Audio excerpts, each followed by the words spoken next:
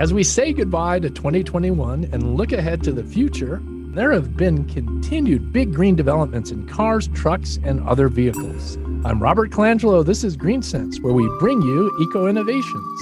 Our friend Tom Appel, publisher of Consumer Guide Automotive, has our year-end green automotive news. Tom, welcome back to GreenSense for our final show of 2021. Well, thanks for having me. Well, let's put this one behind us. This was another rough year, but hopefully 2022 is going to be much better. So let's get into one of the things that creates a little anxiety out there, and that's chargers.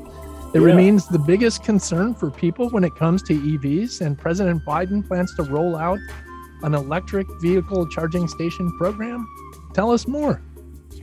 Yeah, they're talking about numbers that are staggering and probably numbers that wouldn't be numbers we should certainly think about achieving at some point. But the federal government, Biden's new EV plan includes hopefully the money for 500,000 new charging stations.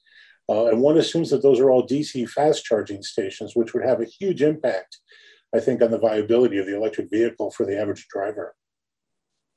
Question I have, I know it's hard to see the future, but say they put the 500,000 charging stations in there. How long before they're obsolete? Probably a very, very long time. We're looking at different levels of fast charging right now, and what we call DC fast charging isn't as fast as it gets. There's vehicles like the Porsche Taycan, for example, that can charge twice as quickly, but the cost of that charging system is very high, prohibitively high, really. I think that we're going to reach a level with what we call fast charging right now that is going to be fairly typical for a long time. You are the guru of gear, so I'll ask this question. How did gas stations evolve? Did they come about quickly when the car came about, or did it take a while to get this network of gas stations? No, and I've made that analogy before. I'm glad you brought that up. But yeah, in the 1910s or earlier, people bought gas at drugstores. That's just a place where they used to sell kerosene and coal oil and things like that. And gasoline wasn't especially clean, and it wasn't especially affordable, and it wasn't that easy to access, but people found it. Very interesting. Yeah, we could probably spend a show on that maybe in the future. Tom, any idea of how many gas stations there are out there? You know, I looked for that number today, and I thought there was something like 100,000 gas stations in the U.S. Wow. So 500,000 chargers, just to put that in context, is a huge amount. I don't know how they came up with that number. I don't know either. There is some reasons why we might need more electric chargers, and that's that it takes 40 minutes or so to fully charge a vehicle or to get an 80% charge on a level 3 charger. So the amount of time that people will be spending at a fueling station, an EV fueling station, will be longer. That's why you're the guru of gears, and you can't get this information anywhere else except maybe your podcast. So thank you for that. Another thing that gives us anxiety when it comes to EVs is price, but that price hurdle may not be there for very long because luxury electric car maker Lucid Motors says the 25,000 electric car is coming. When? Well, that's a good question. It's worth noting that right now in China, General Motors sells a vehicle called the Wuling Hongguang EV, and that vehicle sells for $4,000. So a cheap electric car is available. The question is, can you build a cheap electric car that Americans want to buy?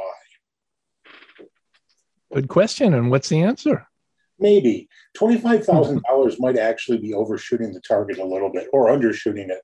Right now, the average transaction price on a car for pre-COVID, and assume that it returns to some sort of normal level in the next year or two, was about $37,000. And that's about where people expect to find new cars these days with the level of comfort, options, and features that they're looking for.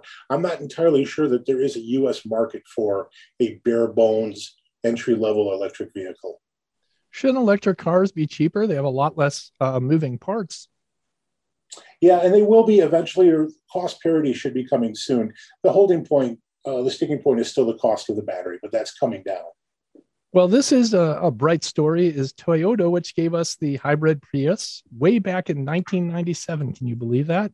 They're now investing $70 billion in EVs and making Lexus an all-electric brand. And I just saw a sneak preview of the EV Toyota Tacoma pickup truck looked wonderful. So I really hope Toyota gets into the EV market. What are your thoughts on that? This is interesting because Toyota's been dragging its feet on electric vehicles. Toyota is so committed to hybrid vehicles that it thought that that was the solution. And Toyota's gone so far to start developing internal combustion engines that run on hydrogen, which is relatively clean, but it's still not squeaky clean. And I think what happened here is that an internal conflict at Toyota has been resolved. And that conflict had to do with appeasing shareholders who want to hear about EVs and appeasing the Japanese populace who don't want to hear that they're going to have fewer jobs because EVs require less labor to produce. And Toyota, of course, is one of the largest employers in Japan. And I think they really didn't want to commit to this move to EV, but ultimately they were forced to. Well, what happens if they lose market share? Doesn't that reduce jobs too? Well, that's exactly the case. And we actually, in the last few weeks, Herbert Diess at Volkswagen has had the same problem in Germany, where he spoke out of turn, perhaps noting that 30,000 jobs were going to be lost in the short term as Volkswagen starts committing to building more and more EVs.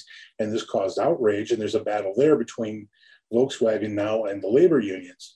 But ultimately, he was speaking the truth as they convert to this.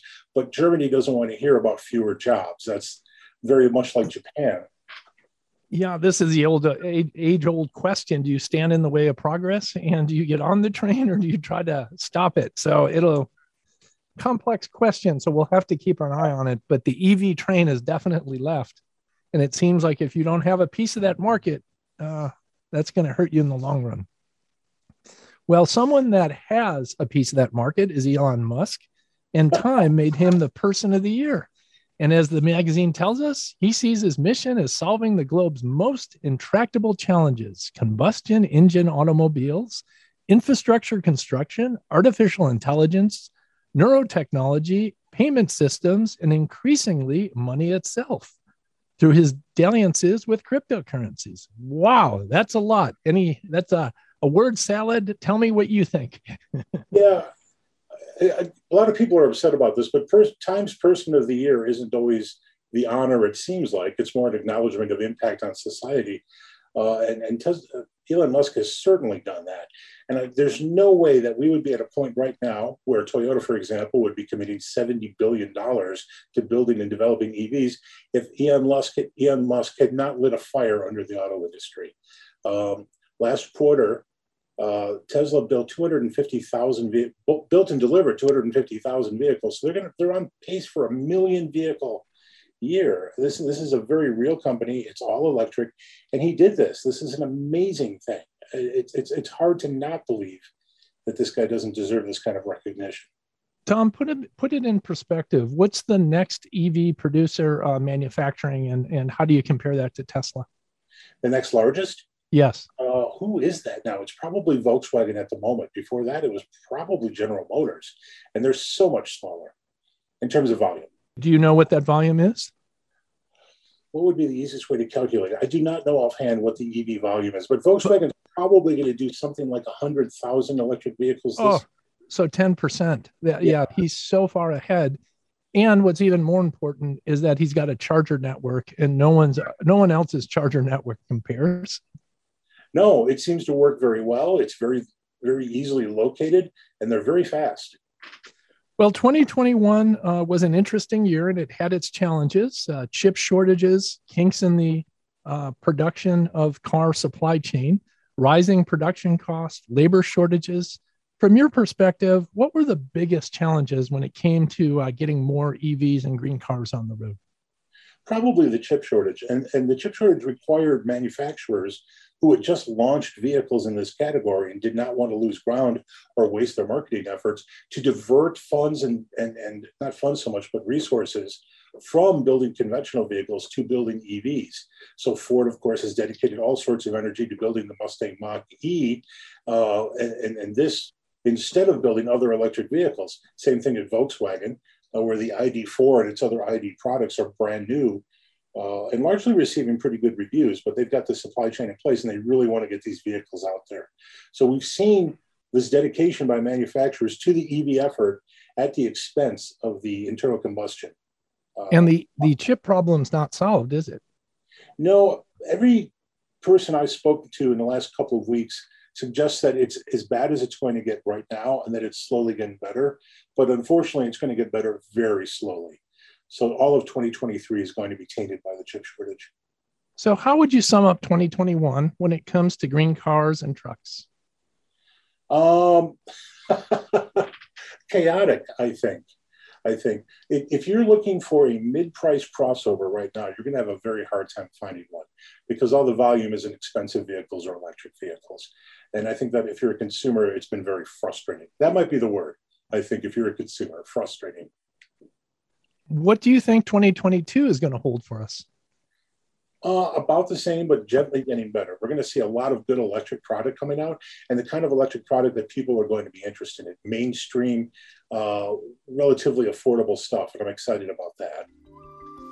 Tom, it's always a pleasure to talk to you. We've been doing this for almost 10 years now, and I always look forward to having you on the show. Really appreciate the time that you put into this. This is a labor of love for both of us.